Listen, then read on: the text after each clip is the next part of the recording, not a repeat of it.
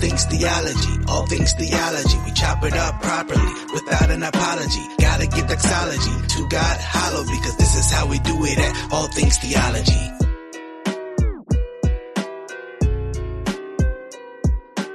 Yo, grace and peace, guys. Welcome to another edition of All Things Theology. I'm your host, K-Dub, and man, it's been a little while, guys. Been a while. Good to be back here. Good to be back. Today, got a good episode, but just want to thank those that are watching on YouTube. Make sure to leave a comment. Tell me what your thoughts are on this video as we get into it. And if you're not subscribed, please do so. Please do that. Like this video.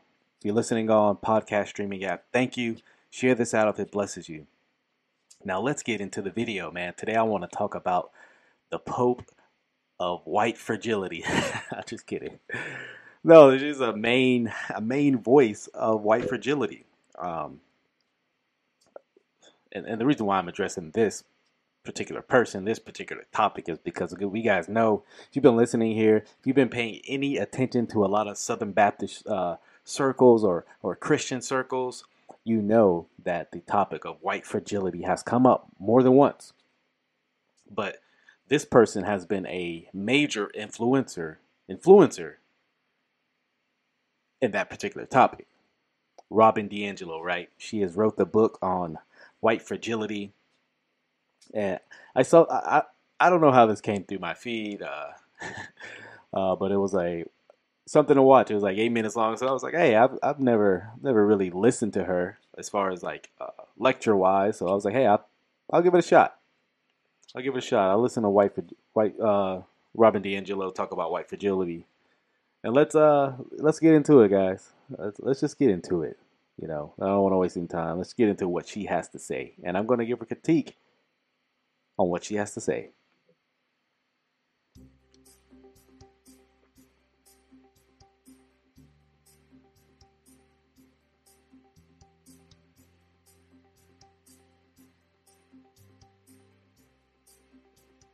All right, so as you see on the screen, for those watching, for those listening, I'll read to you. It says 3 ways to challenge white fragility. Okay, so we're gonna go through what she says 3 ways to challenge your white fragility. And sorry, white people, this may challenge your white fragility. The first guidance that I would offer white people is to work to answer the question, what does it mean to be white? All right, so let's just stop there. So the first way to challenge white fragility is to, define what does it mean to be white, So she's got to define what it means to be white. So let's get into her definition of whiteness, as we've heard before. In some ways, that may seem like a simple question, but I've been asking my fellow white people and myself that question for 25 years. And consistently, white people have very patterned responses to it. And the first response is discomfort. And the second is an inability to think critically about that question. And if you can't answer what it means to be white, you cannot hold what it means not to be white. Our inability to think critically about how our own race shapes us is not benign, and it's not neutral, and it's not innocent. The collective impact of the white majority not being able to answer that question, how race shapes our lives, collectively creates an environment that is hostile and unsupportive to people of color. Echo, so even there, right? Right. It seems like Robin DiAngelo, let me start off here first, that white people are monolithic, right? Because this has to be a collective answer of what it means to be white. Now, she wants to say, collectively, right? Not individualistically, but then she'll use individualistic language, how you personally are shaped by your, biases and things like that. Like I said, so I don't believe that white people are monolithic. I don't think any particular people are monolithic. And nor do I think the question, what it means to be black, what it means to be white, makes up who you are. And we'll get even more into that. So so if you don't agree with her definition of what it means to be white, right? You don't think that's a starting point question even to ask about a person right away. You know, she thinks, well, it just makes you uncomfortable, you know, and white people don't want to talk about things like what it means to be white, right? Because we all know they're racist, which you'll get into a little bit later, but and nevertheless, what it means to be white kind of say projects what that means for people of color, i.e., black people, but not my kind of black people, right? We know the black people she's talking about because not black conservatives, you know, not the, you know, thousands of black conservatives, millions of black conservatives. It's a particular kind of black person that's painted by white liberals. That's the people of color she's talking about. Don't be confused, guys. She's not talking about me, people of color. Because people of color working and living in primarily white environments know that most white people can't answer that question. We just know it, right? We know that white people don't know what it means to be white. As if there's a collectivist answer on what it means to be white. It's, you know, there's a collective answer on what it means to be black, although there are people that try to paint that there is. And so I reject her starting points because, like I said, we're going to get further into why. And that means they can't bring their authentic selves. They can't talk to us about what they're experiencing.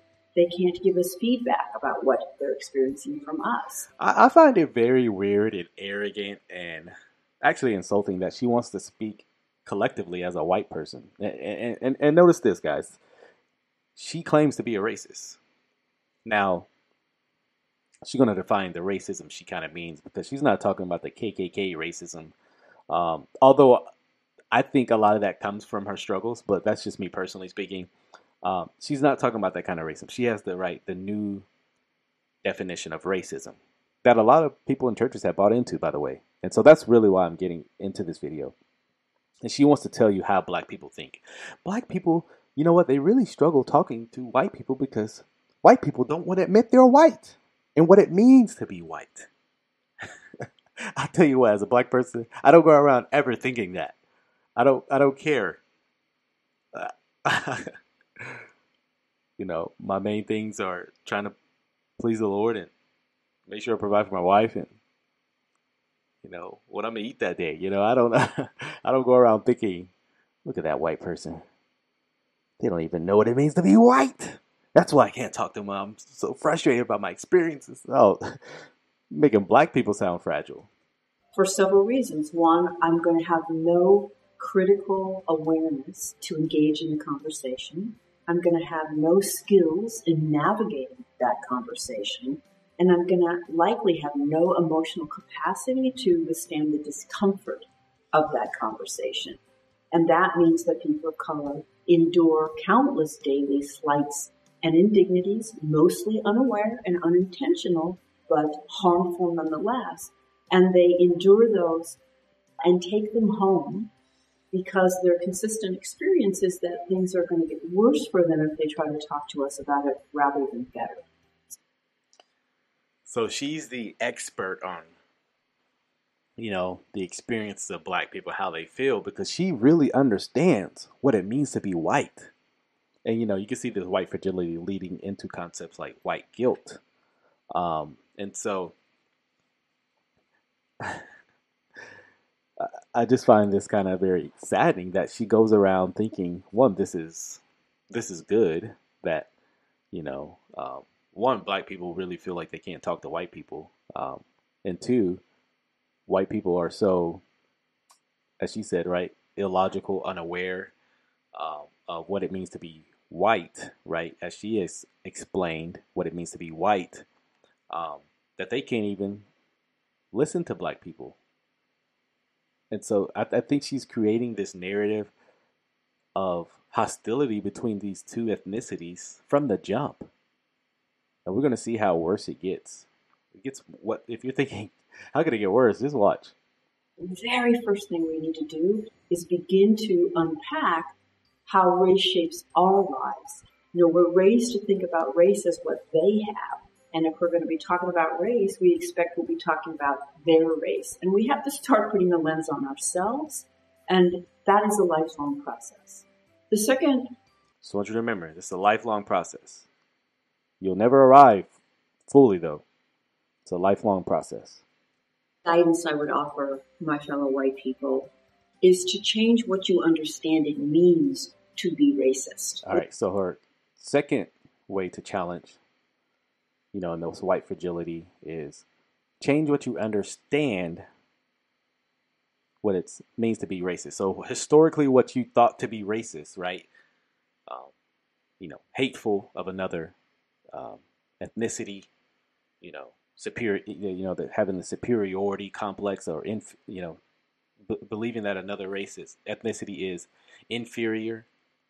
Changing that understanding, the understanding which it's always been, it needs to be changed. That's not the true racism of critical race theory. Mainstream teaches us that a racist is an individual who consciously doesn't like people based on race, apparently has to be conscious in order to count, and intentionally seeks to be mean to them. Also apparently needs to be intentional in order to count. So individual, conscious, malintent across race. And I don't know that you could have come up with a more effective way to protect the system of racism. Because if that's what I think it means to be racist, and you suggest that anything I've said or done is racially problematic, that I'm making an assumption that comes from a racist framework, much less that I benefit and collude with the system of racism just by being white, what I'm going to hear you saying is that I am a morally wrong and bad person. Yes, that would definitely be the case. But notice she doesn't think that the new definition of racism presupposes moral, evil, bad person. Just the way she framed that. But notice what she said even prior to that, hold on, let me go back so you can definitely hear that. And I don't know that you could have come up with a more effective way to protect the system of racism. Because if that's what I think it means to be racist, and you suggest that anything I've said or done is racially problematic, that I'm making an assumption that comes from a racist framework, much less that I benefit and collude with the system of racism just by being white. Notice that you benefit and collude from the system just by being white. Right? That involves her definition of racism. So if you are white, you are a beneficiary of the system of which is racist. And so and you can see how this secular concept has embodied and popped its ugly secular head in many pulpits. I know many of you guys have heard this. That's this exact same teaching ideology that has made itself aware in many churches. That's why I say Robin DiAngelo's books have been passed out in many churches. Her books are in churches. In many churches, her preaching in the pulpit would not be a problem, stating everything she just said. What I'm going to hear you saying is that I am a morally wrong and bad person. And now I'm going to have to defend my moral character. I think that simplistic definition of what it means to be racist is the root of virtually all white defensiveness on this topic. And it's actually incredibly liberating to just start from. So hold on, before she gets to that, because I definitely want to get into that. So if you don't think you're a racist, like that's a part of the problem if you're white. No, because, right, we know this isn't about people of color, right? People of color are not racist, not in the way she's talking about. But if you don't think you're a racist, like you've just set up defense mechanisms to protect yourself because you benefit from the system, right? And so that's her reason why you don't want to think you're a racist. Is the root of virtually all white defensiveness on this topic. And it's actually incredibly liberating to just start from the premise that of course you absorbed a racist worldview. So it is racism. It is liberating to assume the premise, right?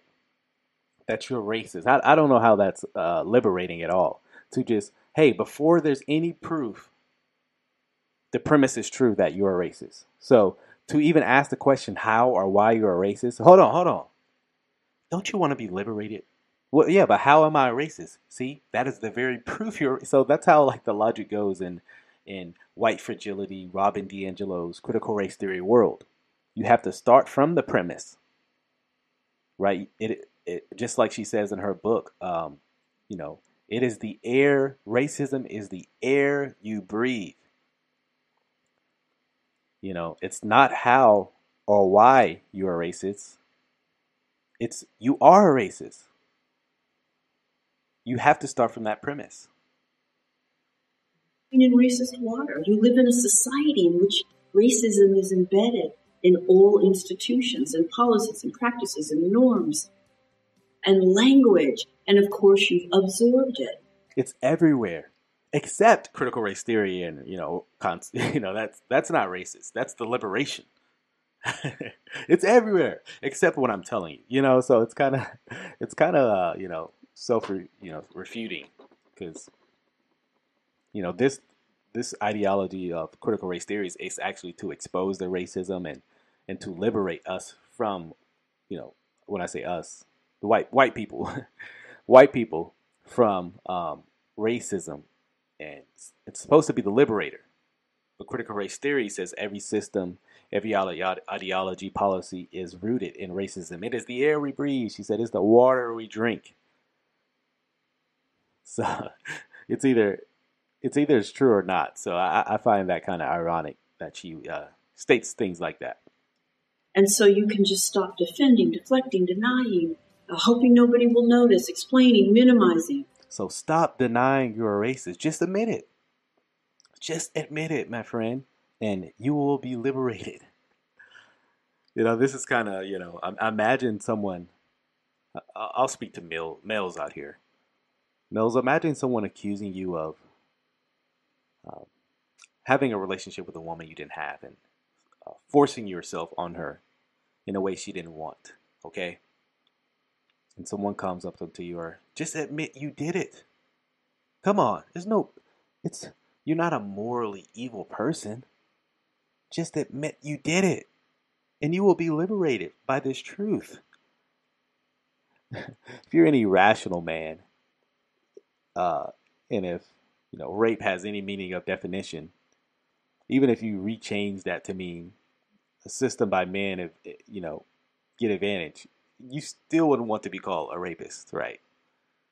I only changed one letter in that word, by the way. But I hope you guys get my point. No rational person, just because you change the definition of what it means to be racist, and I even reject her new form of definition of racism because it's not actually fair. It's asinine, And like I said, I know that a lot of people have bought into this, a lot of Christians. But I want them to know where they're getting it from.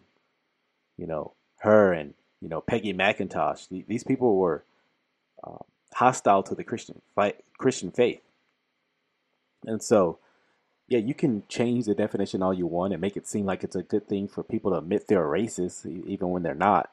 But it's not a good thing. And get to work aligning what you profess to value with the actual action of your life. It's liberating. I cannot convey that enough. And most of white fragility that we're encountering is coming from this idea that to suggest that one has been impacted by racism is to suggest that one is an intentionally mean person across race. So, right, anybody rejecting what Robin DiAngelo claims it means to be racist, they are showing their white fragility. That's what she claims, right? To ask how or why, that is white fragility, right? And so, for her, it's a good thing to admit you're a racist. But I don't know about you guys, but I do not want a drunkard. Let's say I struggled with drunkenness. Say I was a drunkard, and I wanted to get rid of, that problem I had. I don't know about you guys, but I don't want a drunkard telling me how to get rid of this problem. But with this issue, it's funny. We think it's informative to listen to a racist tell us how to get rid of racism. She admits to being she admits to being a racist. Now, obviously, it's her new founded definition of racism, but I don't think that racists should inform us on how to get rid of racism. I mean, maybe you guys differ. Tell me what you think. Easier said than done, because it's so deep inside our psyches that that's what it means to be racist. But that is what we have to constantly work on. Changing what you understand it means. We cannot get where we need to go from the dominant paradigm that says only the Richard Spencers of the world, only neo-Nazis could ever be racist. We have to stop saying things like, I don't have a racist bone in my body, which is absurd if you have any self-awareness or self-knowledge. And by the way, she's talking about white people, not people of color. But she's saying if you think that you're not a racist, you're a racist. Like, it's absurd because from her perspective, if you're white, you are a racist. To say, hey, no, I don't, because like I said, she's not talking about, hateful, bigoted KKK style racism, neo-Nazi racism, but the racism that says white people benefit from societies, which I even say that's asinine. Because even if you accepted the level of the systemic racism talk and white people are beneficiaries, there are many white people who don't. You can point to, they say, look, they're not helping your case. And, those things just get dismissed and, they have other words to label you as and things like that. The last guidance I would offer is humility coupled with accountability. I will never be free of my racist conditioning. So, boom, there you go. So she will never be free, no matter how hard she works. She strives and labors and toils day by day, night by night, hour by hour, minute by minute. She's still going to be a racist. I mean, boy, join our system, right? To get rid of racism, but you'll never not be racist. I mean, don't you ever think that. No matter how much you dismantle the system, or even if the system gets flipped, racism will be with you forever, right? Because you'll always be a racist. Man, what a depressing ideology. What a backwards message from Christianity, right? I think of 1 Corinthians 6 of such were some of you, right? But you were washed, you were sanctified. There's no such were some of you in critical race theory, in white fragility ideology, right? You will always be this racist. I mean, says the leader, right?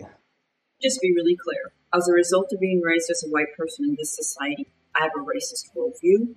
I have racist biases. So I want to know is critical race theory a racist worldview, right? She says she has a racist worldview and she holds to critical race theory and white fragility, all these things.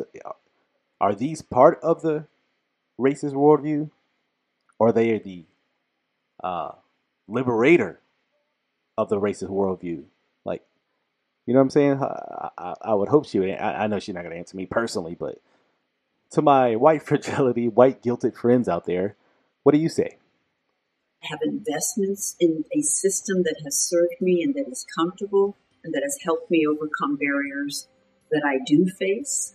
I'm not saying white people don't face barriers, but we don't face that one, and not facing that one impacts. So white people don't face barriers of racism. They're the racist, not the victim of racism, so there you go. Because the system's for white people, apparently. How we navigate the barriers that we do face. And I also have an investment in not seeing any of that. But what it would suggest to me about my identity as a good moral person, if I can't move past this idea that only mean, intentional people could be racist. And I also have an investment in not seeing that because what it would actually require of me in practice, and it would require much more than smiling and niceness. It would require much more than fond regard.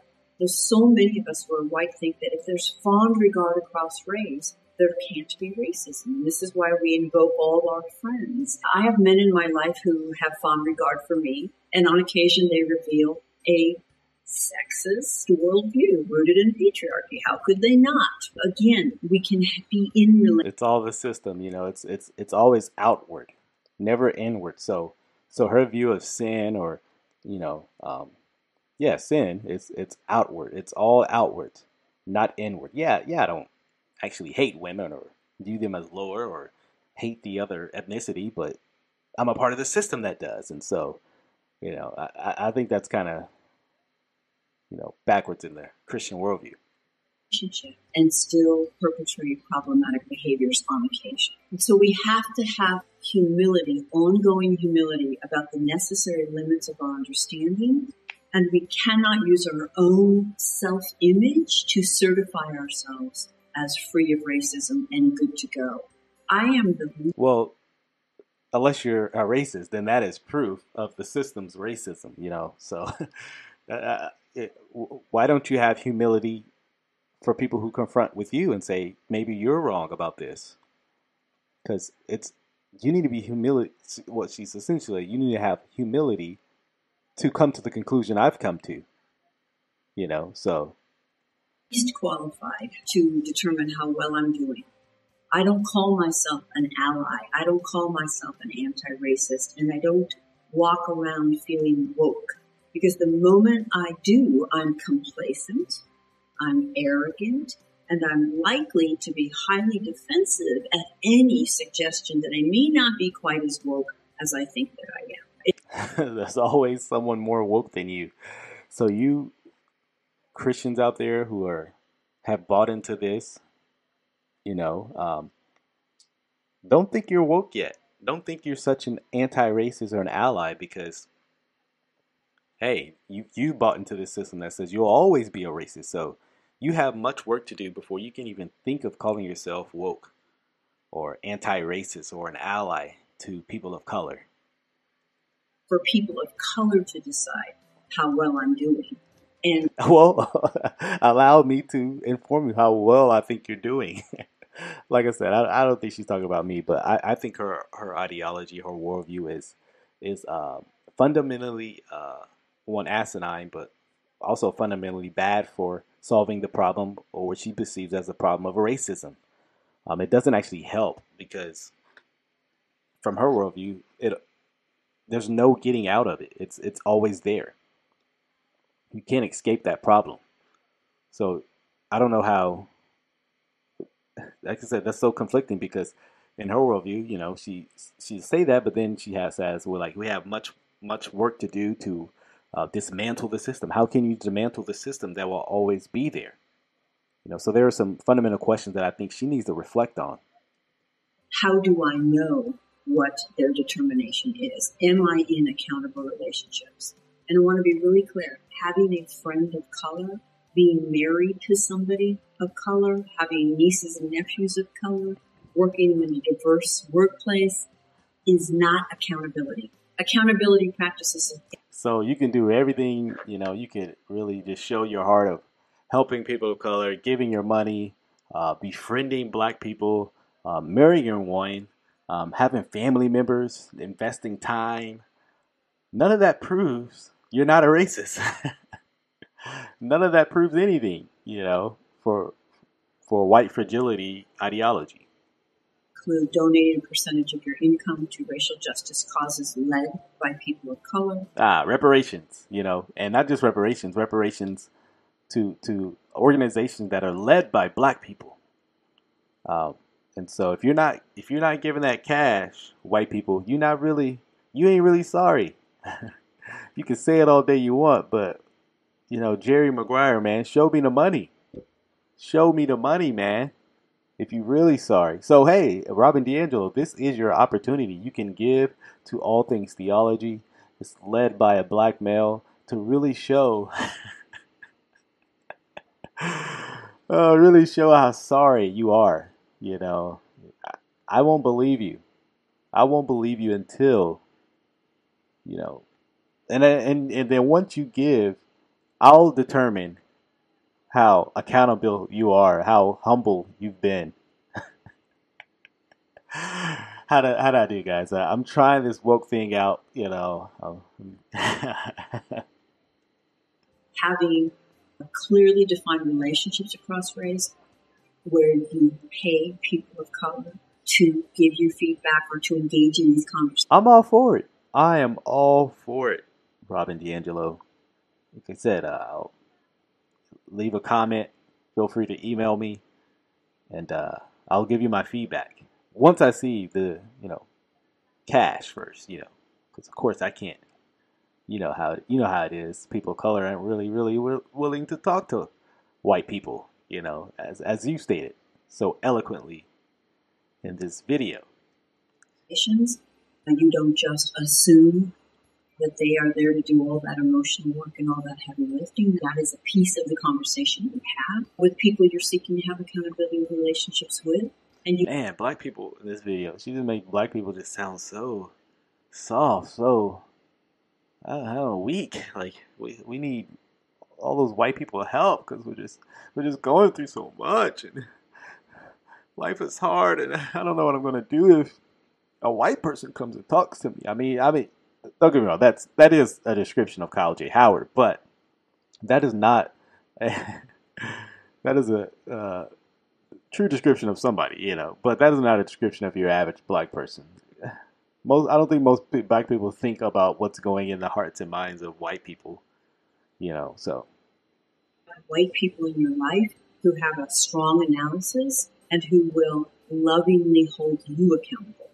And then you build your capacity to notice your own behaviors and practices. And when you put all those three things together, relationships with people of color, strong relationships with white people who will challenge you, and ongoing, continual struggling and grappling and educating yourself, you're going to have much more accountable relationships. But just kind of assuming smiling and niceness is all you need is not going to cut it.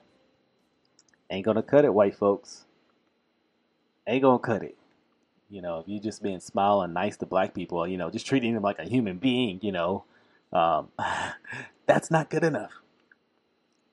She's on that Jerry Maguire ideology. Show me the money. You can't just be nice to people and just treat people equal and fair and just love them and, I don't know, just respect them as a person made in the image of God. No, it's not enough.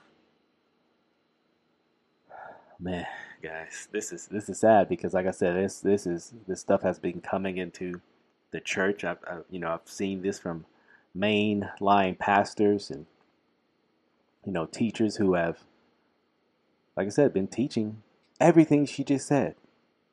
Would have been applauded in many churches today. Just really shows how much of Christianity and stuff people who have bought into this ideology have gone so far from what Scripture teaches, because you can't find none of that in the Bible. No, if we're looking for what the Bible says about these issues, no way, none of that's in the Bible. But that just really shows, you have a lot of Christian circles listening more to secularism than what Scripture has to say about things like, partiality and things like that. And so, yeah, I hope I was informative to a lot of people when it comes to this issue of white fragility and what I think about it, and white guilt and the issue of racism. Because I do think there is a force out there that is trying to change this definition to get people to buy, white people, that is, to buy into a system or a concept that is not true. And it's not a biblical category for what she's speaking about. And so, yeah, guys, hope you enjoyed this video. Make sure to leave a comment, to drop a like, to share this episode if it blesses you guys. Thank you for watching another episode of All Things Theology. Till the next time, grace and peace. Everybody.